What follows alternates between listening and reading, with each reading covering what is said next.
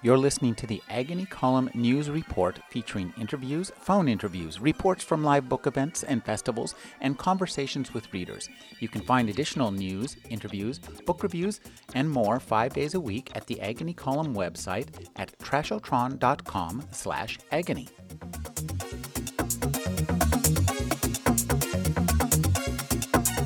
That's a couple of interesting stories. I think we could have a good discussion about. I'd just like to raise a couple of issues. Issues? Issues. I mean, well, not Like issues. California issues? It's going to be one of No. those processing sessions? David said to me, he said, it's interesting because those two stories couldn't be more different. Yet in certain ways they're alike. And I just kind of wanted to raise that as I have some ideas of how they're alike, but I thought other people, as they get to it, might want to throw in some of their ideas. I would almost say there's one of the similarities I found in both the stories that I liked about them was that they both were a lot about control of tone and diction and stuff, because they both were centered. I would say, this is my professorial bent, but I would say that they weren't, even though they both had a plot, they weren't about the plot. They were about the conceit, and the conceit was never directly stated, or sometimes it was overly directly stated, but it was always, the conceit was contained in the kind of the tone and the voice of the story, which in both stories I thought, what I liked about them and what I like about science fiction in general when it's good is the control that goes into it. So I just wanted to. Why are you laughing? Is that a question? No, they're laughing at me. They're laughing at me, going, "I've got to keep control." All right. Well, let me ask you about that. Let me ask you, David, about that story. Where'd that come from? Wow. Charlie is me. I mean, the whole thing about I'm trying to be serious and everybody's just laughing at me. I mean, that is just so me. And I, There we go again. see, they're doing it now. that I was brought up in a joke-telling, storytelling family. We always say, in some families it's important to be brave, in some families it's important to be smart. In my family, it's important to be funny.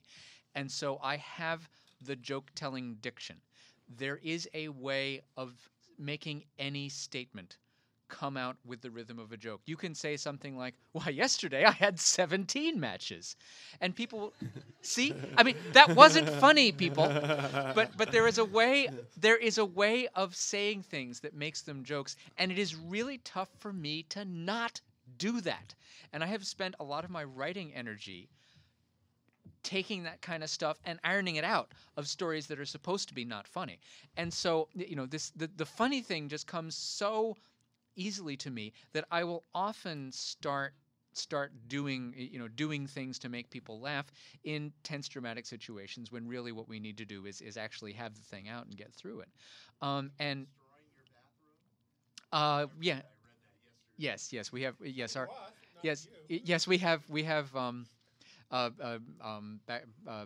Kevin back there mentioned we're having our bathroom redone, and I blogged about it. I said, we had a home invasion. Strangers came in. They came in the front door with a crowbar, and they took our tub. They took our sink. All they left was the toilet. And well, I mean, that's what having your bathroom redone feels like. But that's the thing is finding the humor in things is what I do. And so Charlie is actually based on a character from a Dutch comic book. The character's name is Bucky, and I thought he was a giraffe, but actually he's a goat. And there's this one point where he turns to the readers and he's explaining that he works in a restaurant, and he's explaining that you gotta have really good toothpicks if you're going to have a really high class restaurant. And he actually takes an entire tree and a lathe and makes one toothpick out of a tree because that's how much he cares about his restaurant. And this is the only point in the entire comic book that of all the issues that I've read where he addresses the readers directly. And I'm thinking, if his friend the rat could see him doing this, he'd think he was crazy. And he is crazy, but not in that way. And so those two things kind of came together, and that's where this story came from. That's good. That's cool. that makes sense. Let me add, Nick, just so we get everybody in this, can you say a couple of words about your story, particularly the Carver? Is that, I didn't recognize any particular stories, but I recognize a voice in that. How do you? Well, there's a lot of it was what you talk about when you talk about love, actually. Okay. Yes. And, All right. So what? I forgot. I've read that story. well, like many Carver stories, it's people sitting around drinking. Right. That's pretty much the Carver story, isn't it? Yeah, it's Okay. So it's the teachers. exactly the teacher's whiskey. Okay. Yes, and, All right. And sort of the. And talking about love and The what pace love of is the and is dialogue. not, and Okay. having that he likes to have three people. Often there are two people and one intrudes, and that's a very common thing in Carver too. Oh, all right. All Carver, right. yes. Well, Cool. Gordon Lish actually did all of that. Carver had tons of characters, and Lish would always cut it down to 3 characters. I don't know. What do you in think of edits. that? I'm fine with it. No, I mean the Lish. The whole, people know what this is. People have heard this controversy, right? Gordon Lish edited heavily all of Carver's stories and basically made him into the the minimalist he yeah. is. Yes. Yeah. If only he had done that to Heinlein. Well, yeah, that would have been. And I think what the two stories have in common is that each of them works on its own, but the more you know about the source material, the more you can appreciate it. Yeah. Except that in Nick's case, it's based on Raymond Carver and H.P. Lovecraft. In my case, it's based on funny animal comic books, Right. Right. which I think leads to a slightly broader potential audience. Yeah, as it turns out, when you make H.P. Lovecraft versus Kerouac or that kind of thing, you don't get people who like either one of them. You only get the ones who like both. Yeah, so that's I'll keep very, that in I was very mind. disappointing, as it turned out. Yeah. You're sort of shooting yourself in the foot, right? Yes.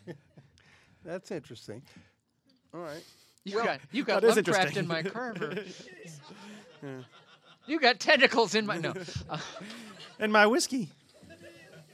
Well, I will say the one thing I thought about your story, David, was not only the dialogue. I mean, a lot of that you did yourself, but the way people He always did it all himself, move. I think. I did it myself. Gordon Lish helped him out with the giraffe. No, part. but the reason for me, the control to me and the way the story worked was not so much as in the balloons and the surprise beams the and little stuff, lines. Yeah. but the way people actually moved, like when they're pacing, they can only go 2 steps and then 2 back, and it looked like a cartoon. Yeah.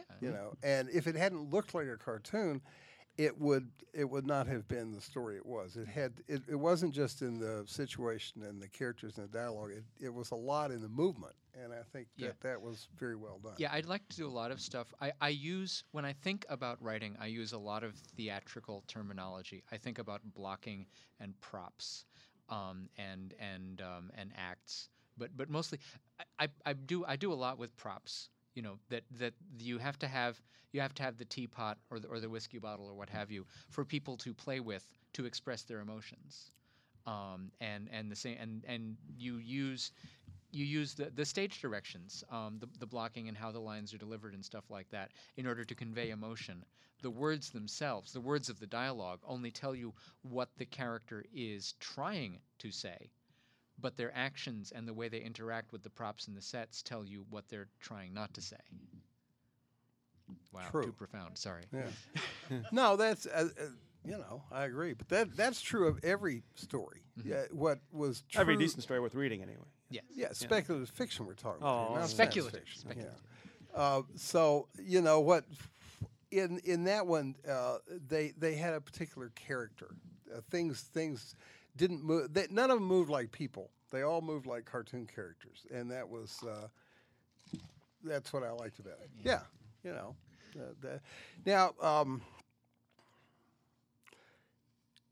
I don't know if you'd call it a genre. It does seem to me, while we're on this story, that there is, I'm thinking of. Do you want my microphone? No, I'm thinking. Sure.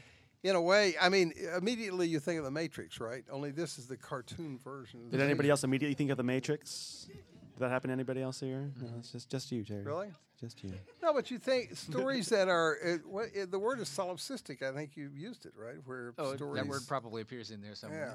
Yeah, in the rhinoceros, or the. I mean, people. What other stories did people think about when? It's a philosophical question. Are we really here, or are we just here because we're being observed? It's the anthropic principle in a way. Is the universe here? Yeah. you know, it's Well, and the question of is time continuous or is it divided into segments? You know, I mean, in this case, we're talking about panels of a comic book, quantum. but the whole Quantum thing about time. is time quantized is one of those discussions that you have at 2:30 in the morning in a college dorm room with way too much beer and pot. You know. Right. There's too much beer and pot? Trust me, there is such a thing. It's contextual. I guess I had a question about reprints. When the comic book are reprinted in trade paperback form, Did they come how do the back? characters experience that subjectively? Wow. Well, since they're experiencing the same thing over again for the first time, they have. I mean, just like the Simpsons have no memory, of Right, course. yeah, No characters in the Simpsons have any memory, and I think it's the true. It's true for Is all that for true? them, except maybe for Charlie. They have no memory, except when that's a joke, when they have the memory. Oh, I had an elephant before. This happened before. We did this story before. Yeah, but Simpson. Yeah. Yeah. Yes.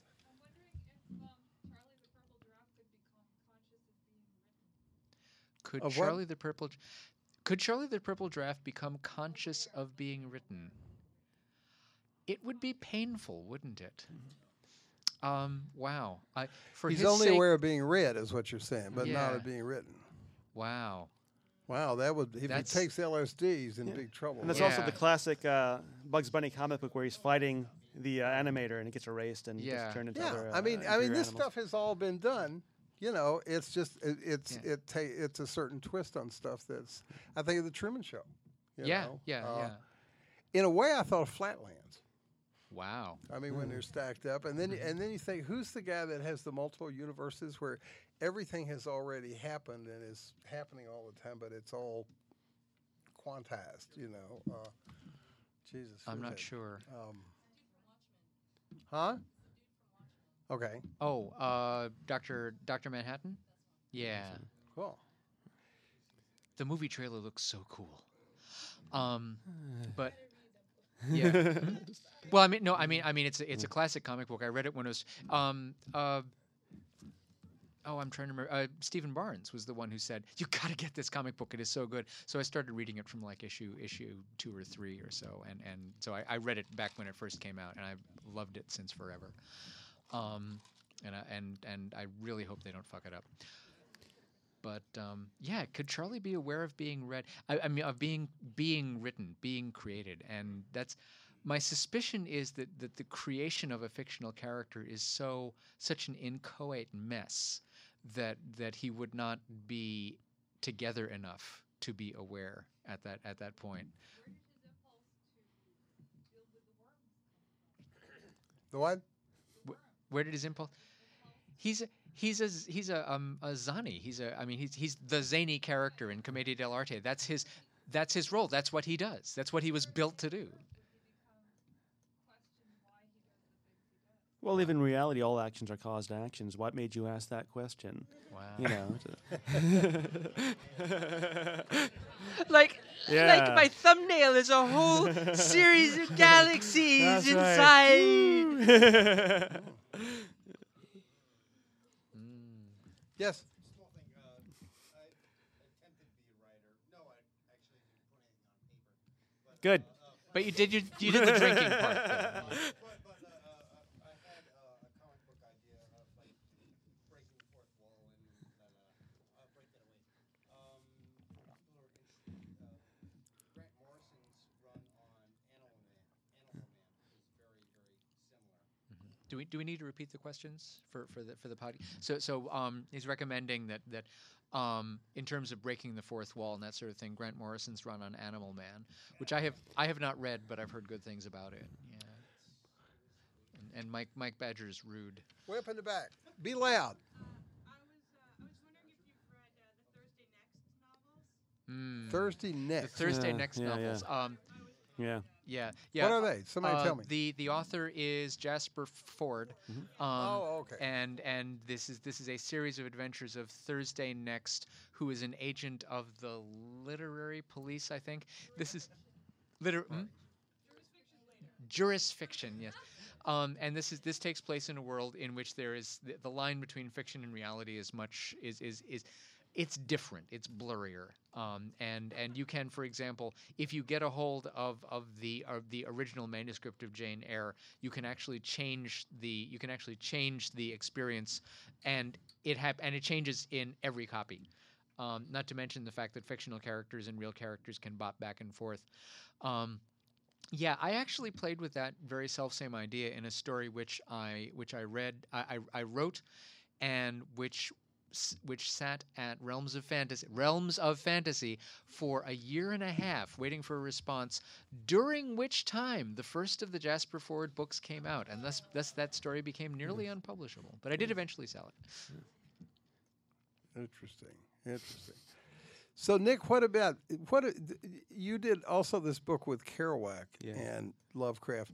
Now this book to me was all Carver syntax and Lovecraft. Well, everybody else who's Lovecraftian does the Lovecraft voice and whatever tedious little plot they come up with. Right. And that's after almost a century, it gets very boring after a while. Well, I know you're not big into Lovecraft. I read your. No, I am very big into Lovecraft. Your blog about the Masters of American Literature, whatever that thing is, I thought was sort of. You have to understand. I do a lot of blogging. I don't remember anything after about a week or so that I've blogged. You sure that was me? Okay.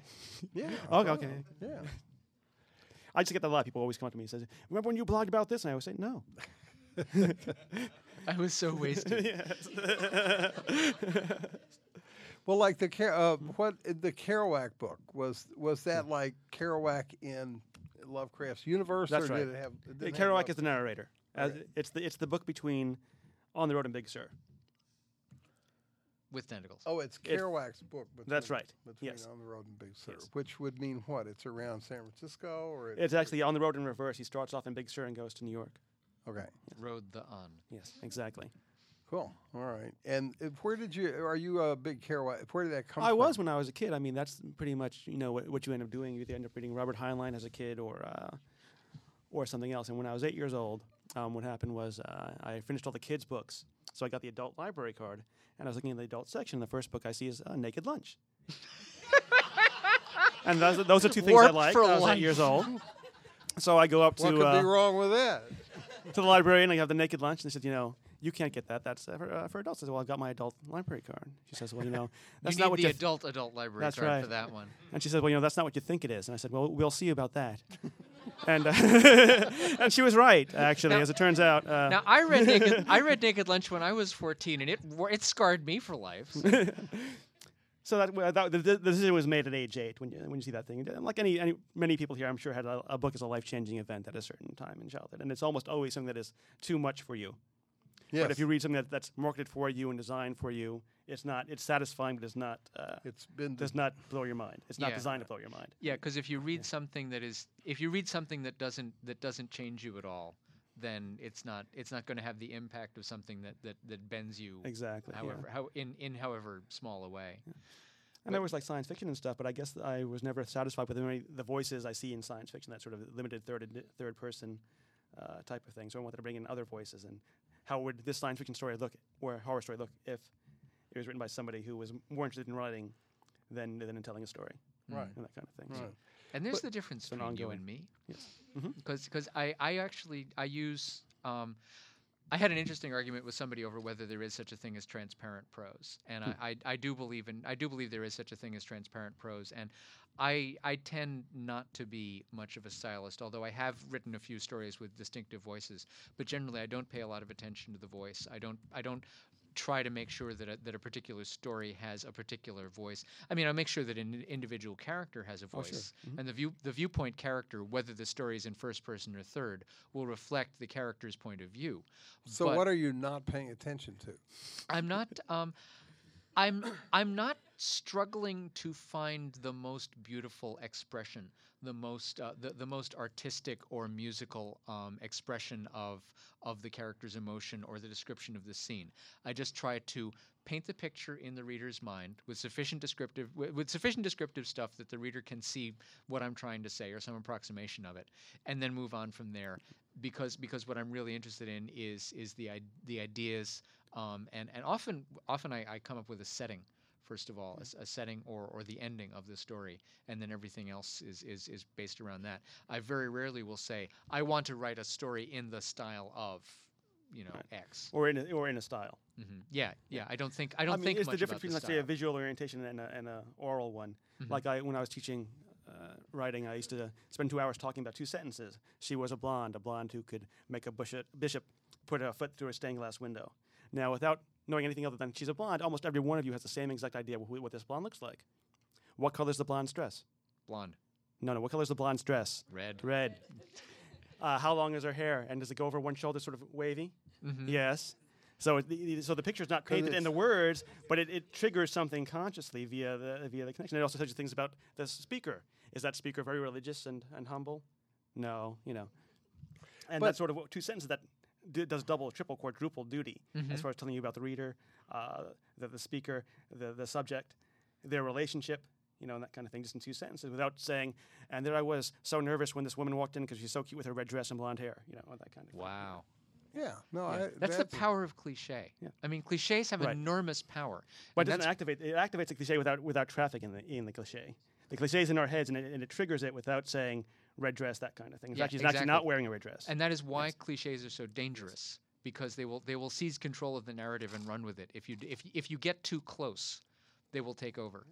What you want to do is you want to make use of the cliche in the reader's head, rather than let the cliche Be in your head. be in your head. Exactly. Yeah. Well, I don't know about that. It seems to me for example, in your story, what you exactly wanted to do was to take all the cliched, the guy fixing the engine with a sledgehammer, take all the cliches of comic books and make the cliches themselves what the story, make them the material that the story's made out of. So yeah.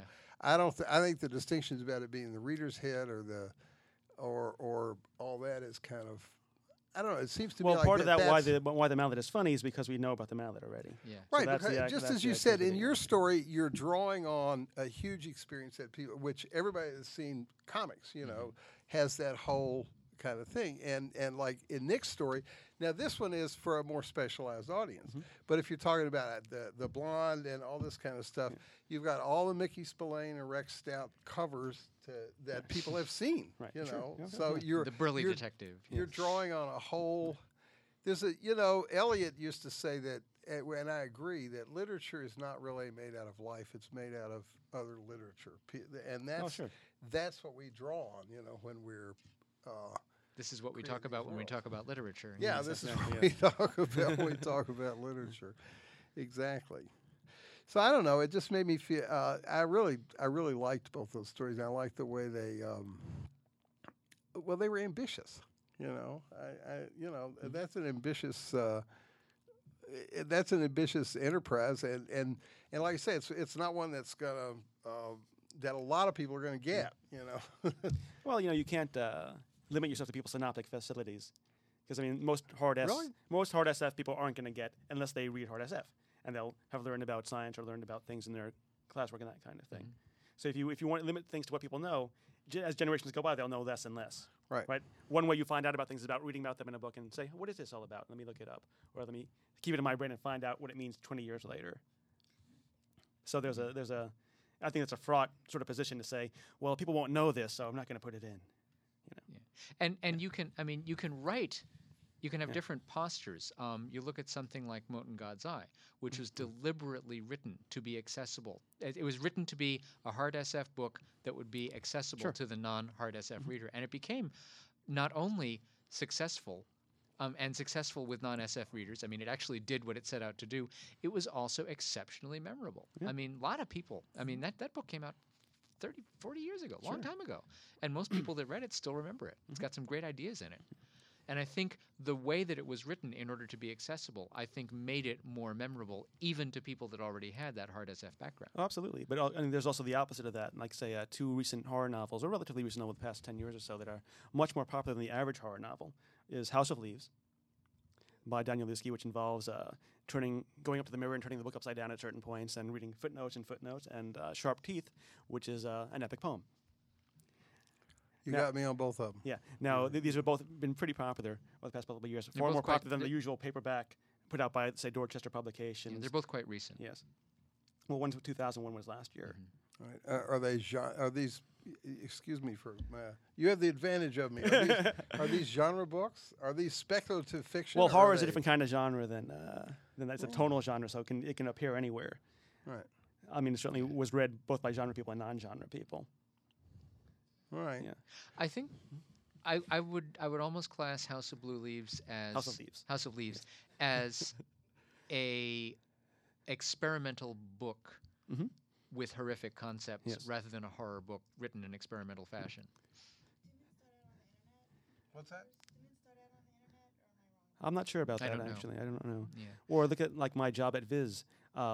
Doing Viz is a publisher of manga, and if you walked into a bookstore 15 years ago saying, "Well, we got these comic books. See, they're in black and white, no superheroes. They're for girls.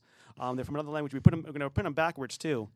What do you think?" Yeah, you have to open them at the back. You know, Yeah, what do you people would think? go and not buy it. But How now, many do you want? 15 years later, it's a bigger section than SF section. You know, and that's probably a Definitely. fad to a certain extent. Yeah. But it also has been around for a decade now, and it's really built a My- wide my- audience. You can't really predict based on past performance what's going to succeed and what's not going to succeed. There are plenty of accessible novels that fail and plenty of weirdo novels that succeed. And of course, plenty of the opposite of both of those as well. Yeah. My first exposure to House of Leaves was when XKCD skewered it a couple of weeks ago. I mean, I get all of my news from webcomics these days. It's kind of scary.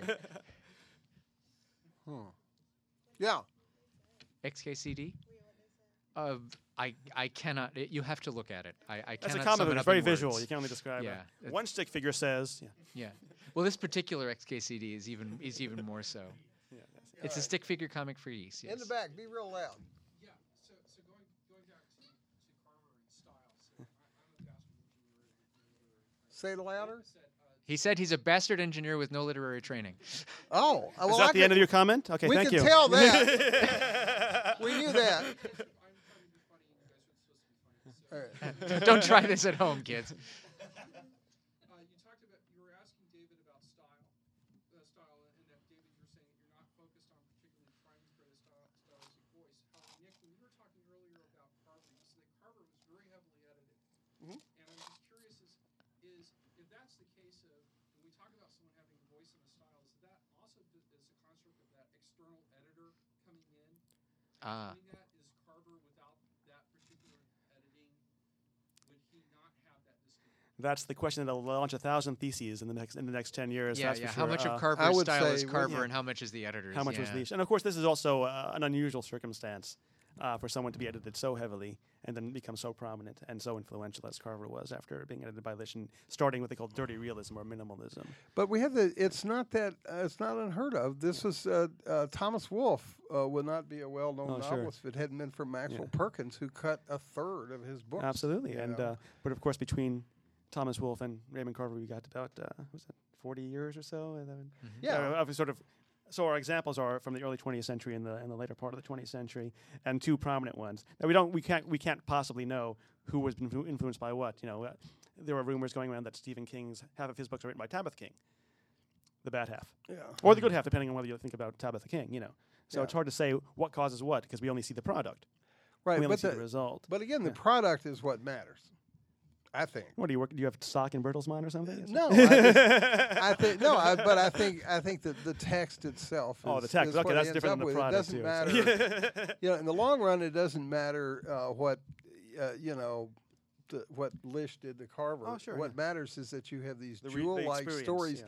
that changed the way everybody wrote stories. Just about. They changed. I think they changed short fiction as much as Salinger's 9 stories did. I think they just sort of. I remember reading a essay about jazz once when they somebody talked about what they call a tonal innovator. You know, and like after Miles Davis, it changed it how everybody sounded. And I think Bob Dylan did that to sort of folk rock, and I think that Carver Shitting did in the that to Carver and Lish, or somebody sure, yeah. did that to short fiction. It's really hard not to write like that these days. Well, Unless it's changing now slowly. But It is. surely, but It yeah. is changing, but we're never going to have a We're never going to have anything quite like that again because editors are not being given the leeway they to don't. edit anymore. Yeah. There's a managerial Way in the skill. back. Yes.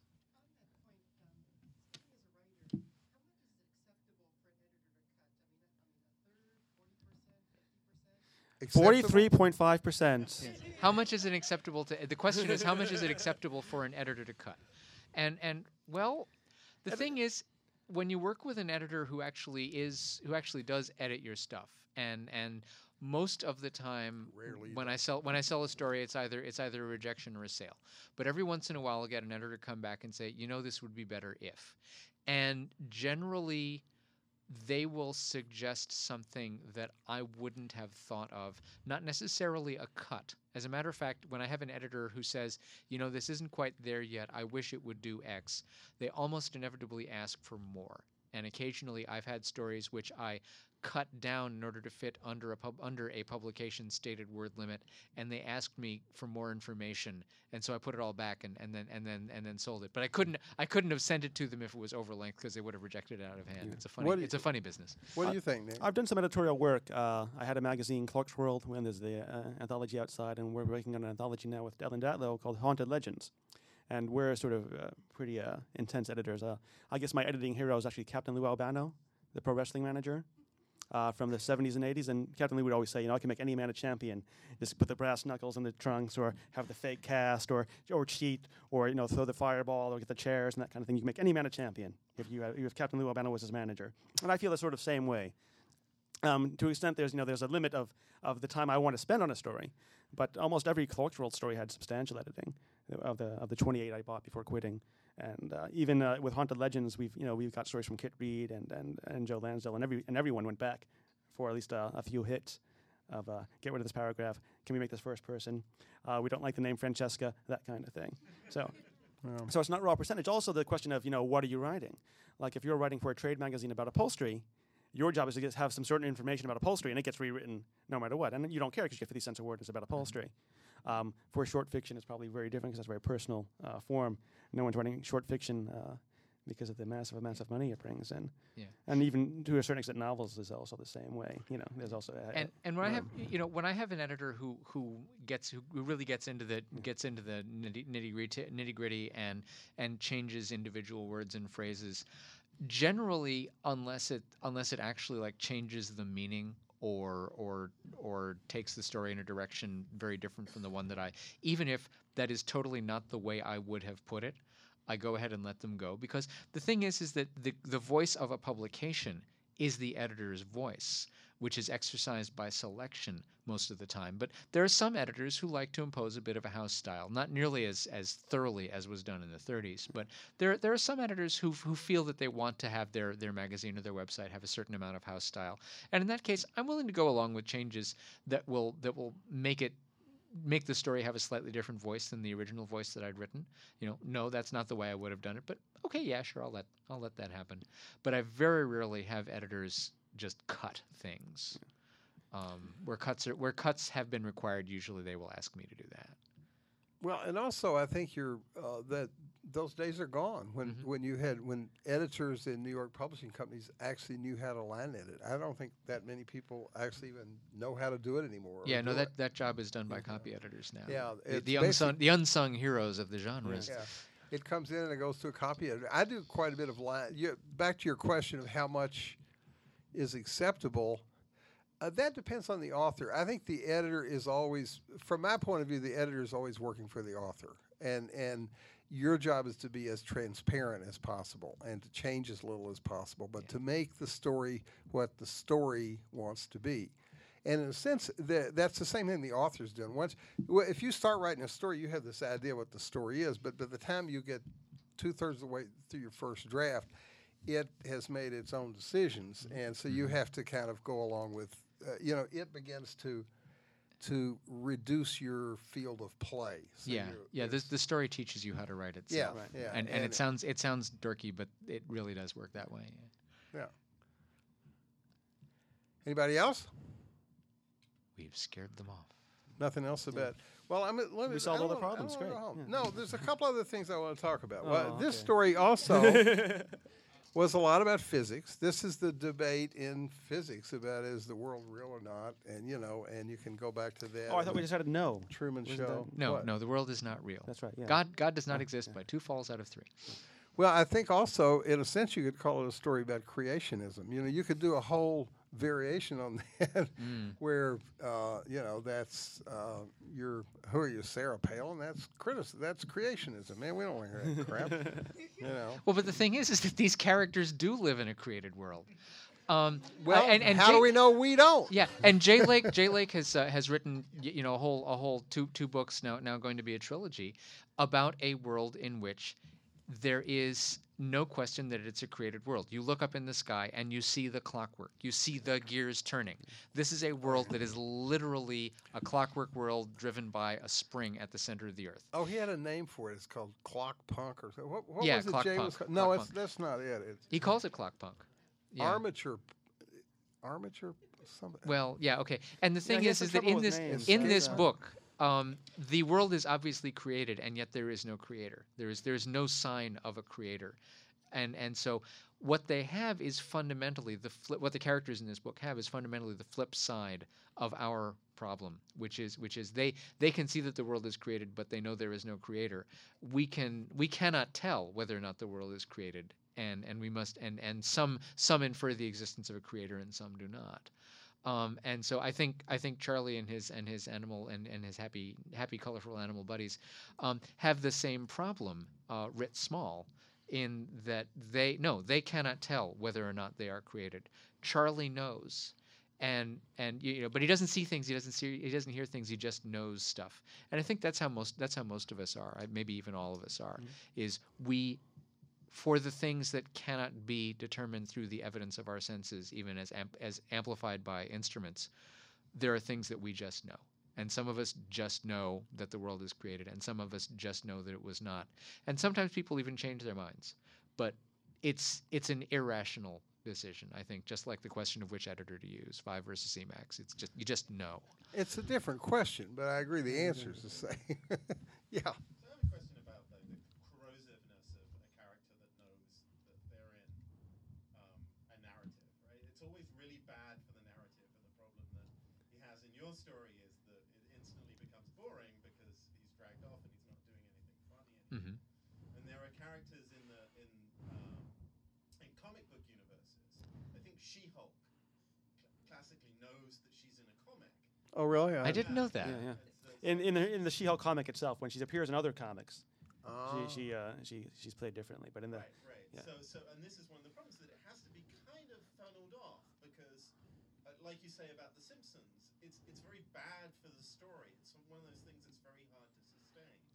And I wondered if you could think of ways of sustaining something like this beyond a short story. It is.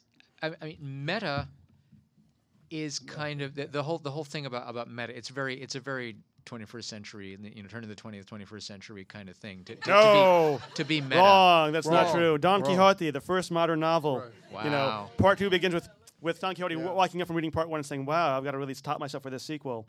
I And sit everyone else corrected. has read part 1 too, except for one guy's read the pirated version of part 2, which was wrong, and people make fun of him. I sit So the corrected. novel begins. But okay, well, but the whole so apparently we have an example of something of a way to sustain meta over a length that's greater than a short story. It's in all it's all through Alice in Wonderland. It's all through The Iliad has a metafiction in it. The Shield of Achilles, has the shield is made to produce the first 9 books or the first 11 books of the Iliad. So as The shield of plot. yes, exactly. So the moment You sort of- can't kill me. I'm the protagonist. Yeah. So the moment you start telling a story, you are engaging in story in a way that suggests a meta plot. Yeah. How does But- the story begin? Once upon a time. Well, how do you know that? Well, you've heard stories about it. That's Right. But I think it is true that it has to be handled very carefully. But everything everything has else to in be, it, yeah, yeah. like everything else. These things must you be got to done do it good, not delicately. poorly. Yes, correct. I agree. Yeah. No, I definitely. I guess the question is more. I mean, the examples given were sort of long term. 20 years of The Simpsons. A comic book can last indefinitely, while a novel is sort of a ultimately discrete thing. We one hopes. Right? These days, not so much. I know that's horrible, but Your story as well, and it's the same thing stylistically, right? Is that in both of those cases, the way people first think of it is it's a one-trick pony. Right? You have somebody who knows that they're in a novel. You have this very easy elevator pitch thing. And then you have this challenge of keeping the whole thing going for the whole of the novel. Yeah, but see, I think they're very different because, like what am I trying to say? Forget it. Yeah. Don't give up, Terry.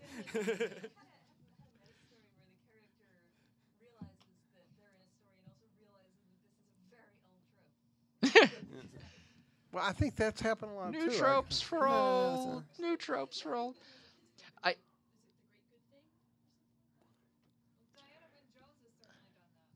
Yeah. I think it gets. Yeah. Yeah, I think Nick's also falls into it. There's another category of story, sort of, which I don't know if it's a sort of a type of science fiction that is fairly, I don't know how recent it is, but where there's this science fictional thing that in science fiction something weird happens, and either people respond to it and there's a lot of action, or they act like it doesn't. No big deal. Yeah. You know? Well, one of the. I mean, so your story, in a sense, it's like Kafka. You know, here they come. Oh God. You know, it's not. Yeah. That's not the story. It's not clear to me, anyway, in Nick's story, whether these characters have read Lovecraft, whether they are aware that what they are seeing is something that thousands thousands of people in the 20th century have read about. Yeah. You know, I don't think they may. That's That's also an interesting challenge. It comes up a lot because whenever Lovecraft as a character shows up, then you know what the plot is. Oh, everything's real. Wow, yeah. Although I did write one story about Lovecraft where the plot was just he had a bad dream about dancing to Negro music, and he didn't like that. Yeah. It was a nightmare he had. Very strange, man. But I think the best version of that was The Mind Parasites by Colin Wilson, in which the character hadn't heard of Lovecraft, but everybody else had. And he's like, who? What? Lovecraft? I'm a professor. I don't read this crap. Oh, it's real. Oh, he had to call somebody at the British Museum and said, have you heard of this H.P. Lovecraft? And that was sort of an interesting way to handle it. Yeah. This is Colin Wilson. Colin Wilson's The Mind Parasites. Yes, it's one of his most famous novels. Yeah, really? It was made into a god-awful movie. But and you know, and this is a big getting back to comic books. This is a big issue in comic books. People in comic books don't read comic books. As a matter of fact, most comic book universes there are no comic books, and every once in a while you do get. I'll have to go back to Watchmen. In Watchmen takes place in a universe with real superheroes. What do the people in this universe read? Pirate comics. Yeah. Right. Somebody in the back.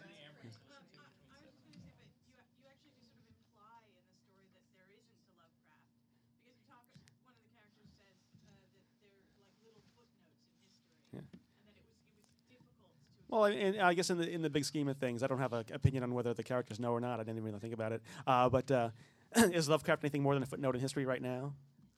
You know, yeah. If that. Exactly. Yeah. I have a story. I have a story which I think is in this collection about a guy who makes a bad decision. He's a space traveler. He works in outer space. He's the IT guy on board a scientific expedition. So he's made many bad decisions. Yeah, he's made many bad decisions. And if he finds himself in a position to make a decision which will either save or doom the expedition, and he makes a bad decision because he's a science fiction fan, and he says this is just like that episode of Star Trek, and he's totally wrong. Yeah. And at one point later on, one of the other characters says to him, "This is science, not science fiction," and it's a real tough balancing act to write that sort of thing into a story because it's easy to either pander to your audience or to be perceived as pandering to your audience. Yeah, it's a very tough line. I guess there was a similar conversation about The Sparrow, this book, The Sparrow, several years ago, and it's about hugely popular Jesuits who were in First Contact, and the people said, well, didn't they read any science fiction? Don't they know how dangerous it is to just hop onto a planet and say hello? And of course, the question is, one, no, they haven't, but two, they're Catholics. They actually have 500 years of Jesuits showing up in little islands and saying, "Hey, how's it going?" and being killed or eaten or whatnot, and they don't care because they have a different point of view than. Yeah, different set of priorities. A science fiction person. I mean, in some ways, people talk about this all the time. They say, when cloning was a big deal a couple of years ago in the legislature, people were sort of complaining, well, how come they don't bring the science fiction writers to go talk to them about cloning? We've thought about this for years. But you know what? You're entertainers. Yeah. I mean, imagine if there's a crime. Quick, get me a mystery novelist. You know, no one's thinking about that. Yeah, I mean, science fiction writers are not futurists. Yeah. Did anybody read The Sparrow? I mean, The Sparrow was not considered science. It was sort of speculative fiction. Did you like it? Oh, yeah. Michael enjoyed that. I had such a reaction to that because somebody gave me that book. Such a 'cause they- reaction? of, That's both of- intense and non-committal. It's, Right. yeah. Yeah. I had such a. What I meant to say is I had such a strong reaction to it. In what direction? It's like the time my grandmother calls me up and says, I wrote this poem about school shooting. I said, well, for or against? And she just hangs up on me. I don't know. What do you mean? I've got to cause obscenity. Right. I'm for it. So No, did you I- like the book? No, I hated Oh, you it. hated It occurred to me that this person had never ever read a science fiction book, and they thought, who needs to? And so they write this thing, and basically you have parallel evolution. Nobody even wonders why this happened. You know, Because it's they're like- Jesuits. They don't care. It's not that they. It's not that they are Well, did you unable feel to. that It's your just that they territory don't was want stomped to. upon as a science fiction writer? This No, person no, no. coming I just outside felt and- like no, it wasn't my territory. I just felt like if they're going to write science fiction, they should pay a little more attention to the field that it has parameters and values and things that you know. I that think you need I to think do. there are plenty of books that make that mistake, but I don't think The Sparrow was one of them. When she, it's not that she hadn't read science fiction. It's that she had her own story that she wanted to tell. And admittedly, she wasn't as much of a fan as some, but she definitely had read in the genre in a way that, for example, Oryx and Crake. Just kind of steps on science fiction without even realizing it. Right, This or is a common problem for newcomers. People who write outside of science fiction really annoy science fiction writers. I don't care one way or the other, honestly. Well- But a lot of people get upset about it for some reason. well, you know. I mean, there are plenty of bad books to get upset about, both inside genres or outside genres. If I was upset about every bad book, I'd never get anything else done. I barely get anything else done as it is because I'm upset about bad books constantly. I don't know. Yeah, he just sits around in his basement all day. So what is wrong in the book? You know. I mean, I felt the same way. Did people read The Plot Against America, the Philip Roth? Speaking of which, yes. Alternate history, which I thought was actually a wonderful book, a really good book about, what he writes about, which is being a Jewish kid during the Depression in Trenton and all that kind of stuff. But I read some interviews with Roth later, and Roth had no idea that anybody had ever done this before. He thought, yeah. Sounded like he was trying to be Michael Chabon. Well, maybe that's what it was. I haven't read the book. I just read a couple of reviews and I thought, I don't need to read this because I've done it better. Well, no, this was before Michael, but yeah. But at least you got to handle Michael Chabon is very he Widely read, yeah. pays his dues to science fiction. I don't care if they pay their dues to science fiction. It's just what think I you felt care like a little bit, Jerry. I just with the think, Plot Against America. I think Siobhan has a lifetime membership. The Plot Against America, if people know the book, it was really a great book, but it had no ending. He didn't know how to resolve it. He didn't know that if you do that, it's like a time travel. If you're writing a time travel story, it has to have a paradox. If you're writing a alternate history, it has to resolve in a historical way in a new new. Yeah, one of my balance of power. instructors Let at me call Clarion the said that the point of an alternate history for the reader is to find out the twist point and not the resolution of the nominal plot. Yeah, Yeah. yeah. Well, that's the fun of it. That's for sure. In the back. Why what? Why does it have to have a paradox? Time travel? Yeah. I don't know. I don't, no, I really don't. I wrote a time travel novel I don't do a lot of time travel stuff, but I wrote a time travel novel a couple of years ago. I had no interest in doing a paradox. I wanted to write about the far future and what it was about ecology and environmentalism and what was going to happen in the future. I had no interest in all that kind of stuff. Yeah.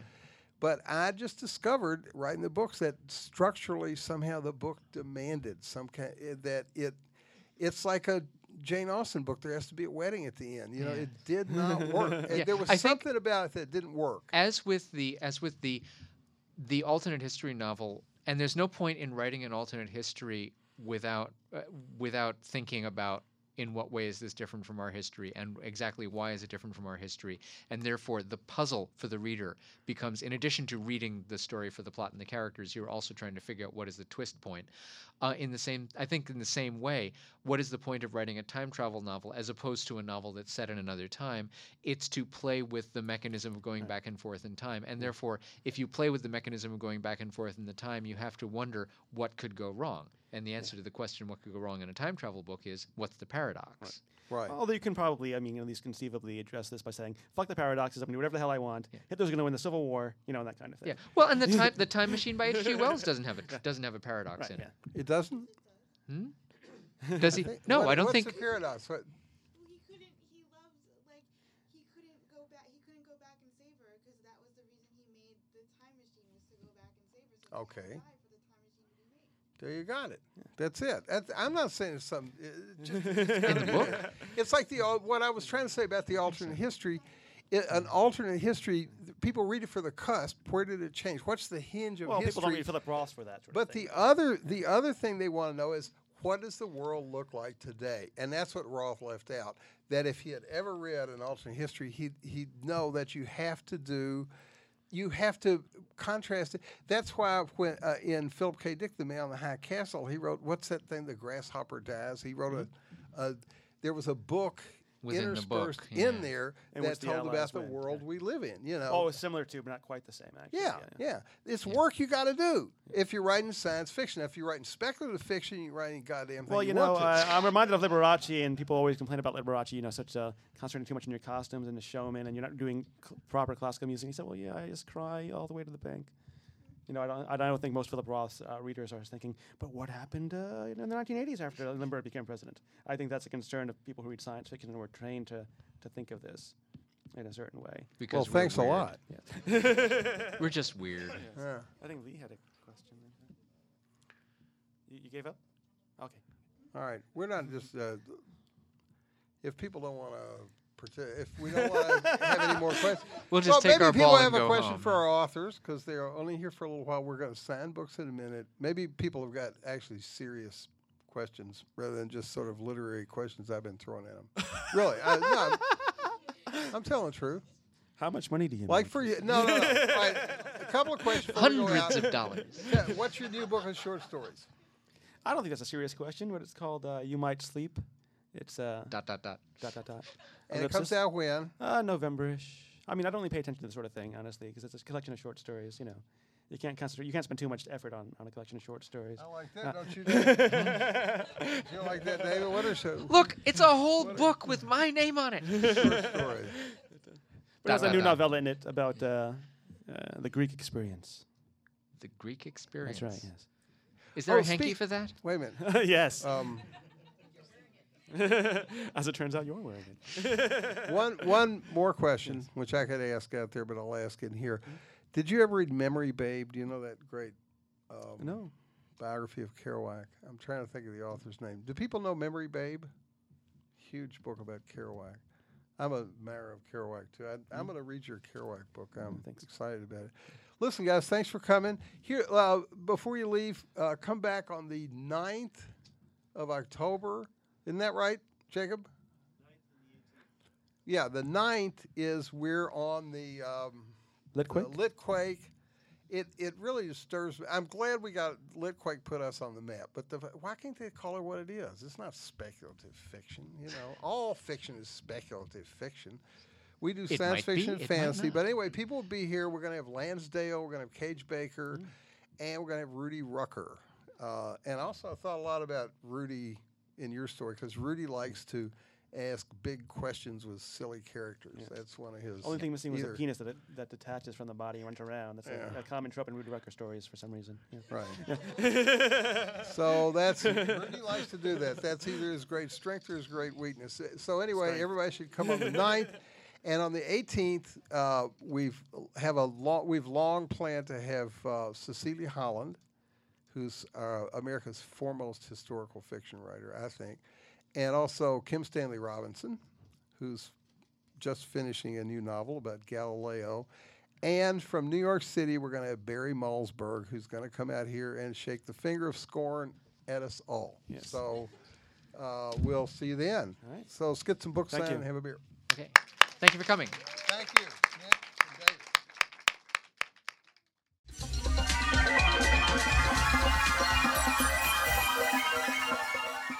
You're listening to the Agony Column News Report featuring interviews, phone interviews, reports from live book events and festivals, and conversations with readers. You can find additional news, interviews, book reviews, and more 5 days a week at the Agony Column website at trashotron.com/agony.